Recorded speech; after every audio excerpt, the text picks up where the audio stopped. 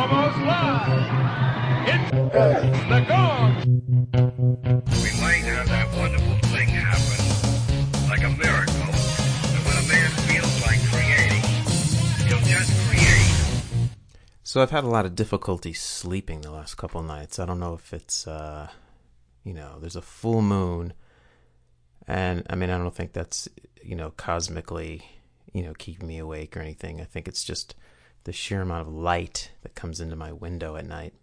It's also hot. It got up to 100 degrees today, and it's just been brutally hot. And even with the air conditioning on, there's just something about this shift in temperature that maybe keeps me awake. But I don't know. I just go through these phases, no matter what, where I just can't sleep for a few days. And often when that happens, I'll get up and go into an empty room in the house and just sort of lay spread eagle on the floor and just try to, work out all the muscle tension in my body. And I did that last night, and I have sort of a routine now where I'll get on the floor and just sort of wring the tension out of my body, and it just absolutely transforms my state of consciousness, and I start to, it just puts everything into focus, all the conundrums and dilemmas that I've been dealing with, for the last several weeks just come into focus and seem to, almost resolve themselves. It's really strange. It's like an altered state of consciousness. It's as if I'm, getting really high or something, or tripping almost. And so this happened last night, and this is an experience that I have every, it seems like at least a few times a year. But it always takes me back to, it must be 8 years now. My wife and I were in Mexico. She was doing her PhD dissertation, and this was, supposed to be this great period. It was going to be a full year. I was going to be living in Mexico with her while she did her research, and essentially I was just going to, write the great American novel, and I had my acoustic guitar down there. I was going to write 1 million songs and get myself in great shape. I don't know, I was like 37 at the time, I think. And anyway, the first couple weeks of this trip to Mexico, it really was unfolding exactly that way. I had, been meditating every single day, reading, writing, getting in shape. I was writing all kinds of songs. Some of my better songs that I've ever written were during this period. And another thing I was doing is I was reading Henry Miller's Tropic of Cancer. You might recognize Henry Miller's voice from the intro to this podcast, and he's just this guy that, my intersection with Miller, this was maybe about 1996 or so, really kicked off my entire creative life. I was living in an apartment complex in Novato, California with my ex-girlfriend, and I was in the laundry room, and I go in there, and there's just a bunch of books sort of on this makeshift bookshelf that different residents had left there for people to read as they were waiting for their laundry to dry. And I grabbed a copy of Henry Miller's Tropic of Capricorn, and I just recognized the name of the guy because my brother was really into Henry Miller, my older brother. And anyway, I just pick up this book and start reading it. It's just, I'd never been exposed to anything like this before. It was just bizarre, stream of consciousness. Just seemed very strange. I was used to, John Grisham novels or, real mainstream writing. So I just found the whole thing bizarre, but I was also captivated by it, and I just sat there and, I ended up reading like half the book, sitting there waiting for my stuff to dry. And I just, from that day forward, I read that book, and then I read a bunch of other of his books, and for some reason it was like Miller, I don't know, he was tapping into something that I just resonated with a lot, and that just really led to a lot of my own writing and songwriting, and just my creative life just sort of really kicked off from there.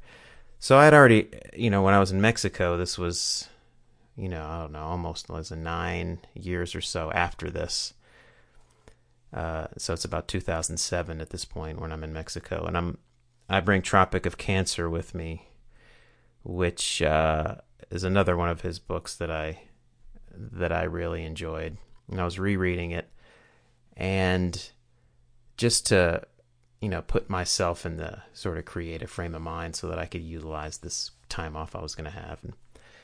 And I don't know, it was about 100 pages into the book, and I came across this passage where Miller talks about how, mankind in general is always sort of waiting for some miracle to happen to change his life. And this immediately struck me because this is about the same time I had written a song called Waiting for the Miracle, and I'll probably tack that on the end of this podcast so you can hear it. And this idea of waiting for the miracle just was really seized me as a kind of an album title, a book title, just a concept that was setting the stage for my creative projects at that time.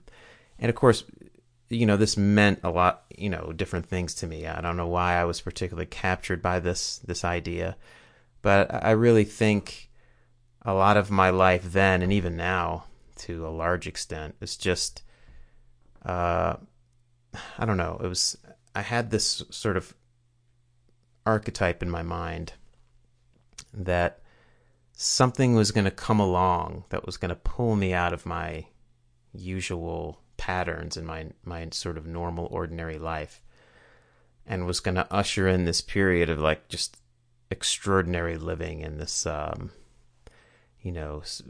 something from outside of myself was going to just inspire me or pull me into a place where I was realizing my full potential. And for the longest time, I guess it was the idea of meeting someone, falling in love with someone. I was going to cross paths with a woman that would just somehow, magically turn me into my best self. Or I was going to, I'll run into a friend or something and a lot of these things actually happen in my life. Run into a friend that was in a band or something like that, and then my life would sort of take off from there. But it was always this sense of if something from outside of me was going to come along and collide, like an asteroid, collides with a planet, and just set me into a new orbit. So I'm reading this this passage in Miller's book, and I'm just thinking, oh my God, I must have stolen this idea of waiting for the miracle from him. I'd read the book before I'd come up with the song, and I didn't consciously think I was stealing this idea, but who knows? And then upon further reflection, I realized that there was other references to waiting for the miracle that I had also been exposed to. There's a Neutral Milk Hotel song, Two-Headed Boy Part 2, where Jeff Mangum, the singer, talks about waiting for the miracle.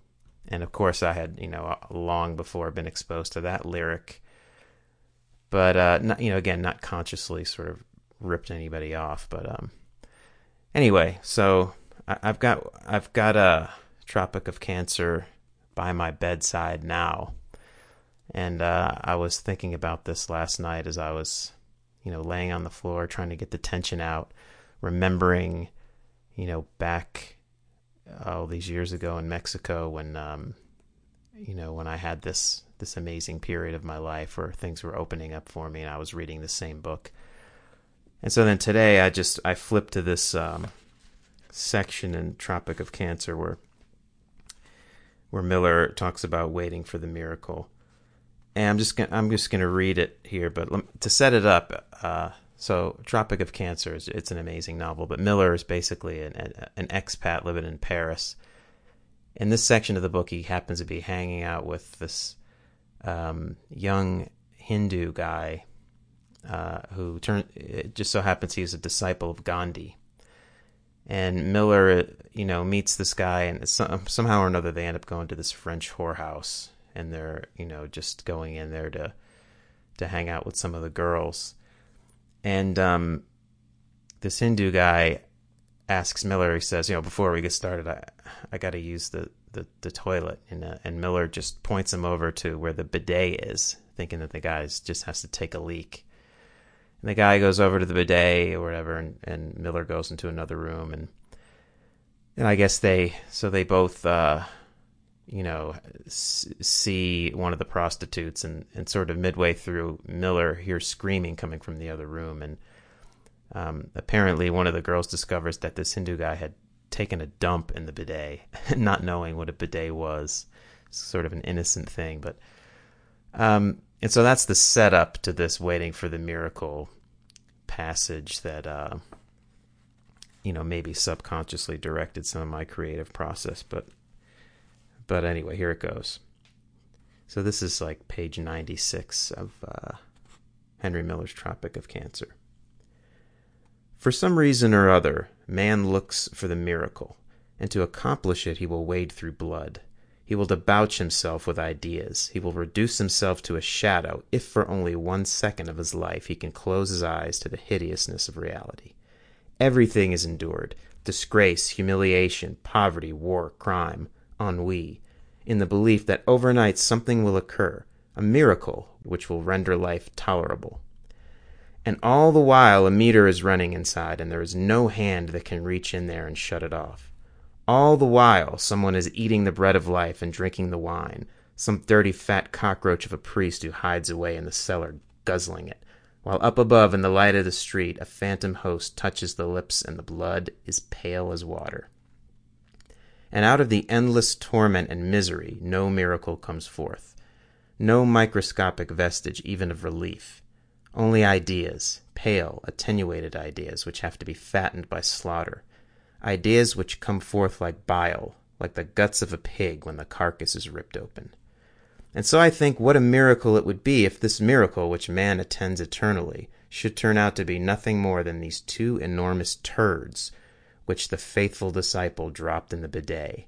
What if at the last moment, when the banquet table is set and the cymbals clash, there should appear suddenly and wholly without warning a silver platter on which even the blind could see that there is nothing more and nothing less than 2 enormous lumps of shit. That, I believe, would be more miraculous than anything which man has looked forward to. It would be miraculous because it would be undreamed of. It would be more miraculous than even the wildest dream, because anybody could imagine the possibility, but nobody ever has, and probably nobody ever again will. So anyway, this idea of waiting for the miracle that maybe I lifted from Miller, or maybe I lifted from this Neutral Milk Hotel song. I'm not really sure. Actually, I recorded a cover version of this song, and I'll just play the waiting for the miracle part so you could hear this concept in this other context. So here's me playing a bit of the Neutral Milk Hotel song, Two-Headed Boy Part 2.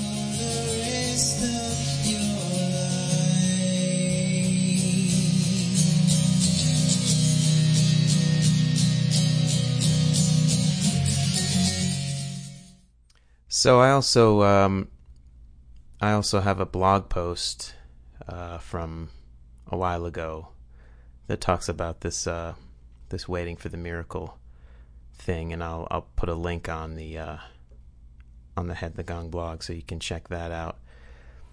And I guess that I'll call it for today. And with that, I'll play you the song that I referenced earlier, called "Waiting for the Miracle." I guess I probably recorded this 8-9 years ago. It's still one of my favorite recordings that I've ever done. It was one of my first efforts to do sort of a full band version of something where I recorded vocals, electric guitar, acoustic guitar, bass. I used a drum machine to do the drums, and I had all sort of strange found audio. I had some stuff that I took from a Wilhelm Reich documentary. Why I use this for the song, again, it's sort of a subconscious thing. I'm not really sure, but I was really into Wilhelm Reich at the time when I wrote the song, and something about his theories and all that was all in my brain when and possibly the Henry Miller stuff and the Neutral Milk Hotel stuff. So anyway, it's got some strange audio sort of weaved into the song, but it was actually one of the more rockin' songs I probably have recorded to date. So here's Waiting for the Miracle, and I'll check in with you again next week. Bye. We didn't want to comb like ordinary people had it down this way. He wanted to comb it all upwards like this. Close your eyes now. Relaxing, I might let you loose. You can put your thumb back in your mouth. Once your head is in the news, it might ease your pain, release the chemicals in your brain,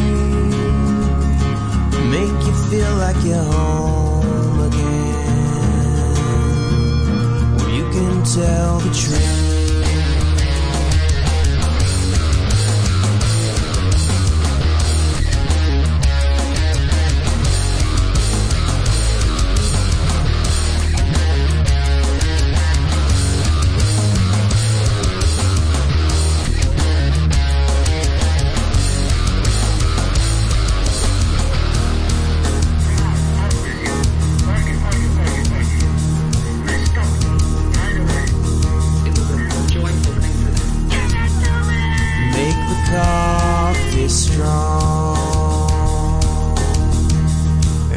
Belly full,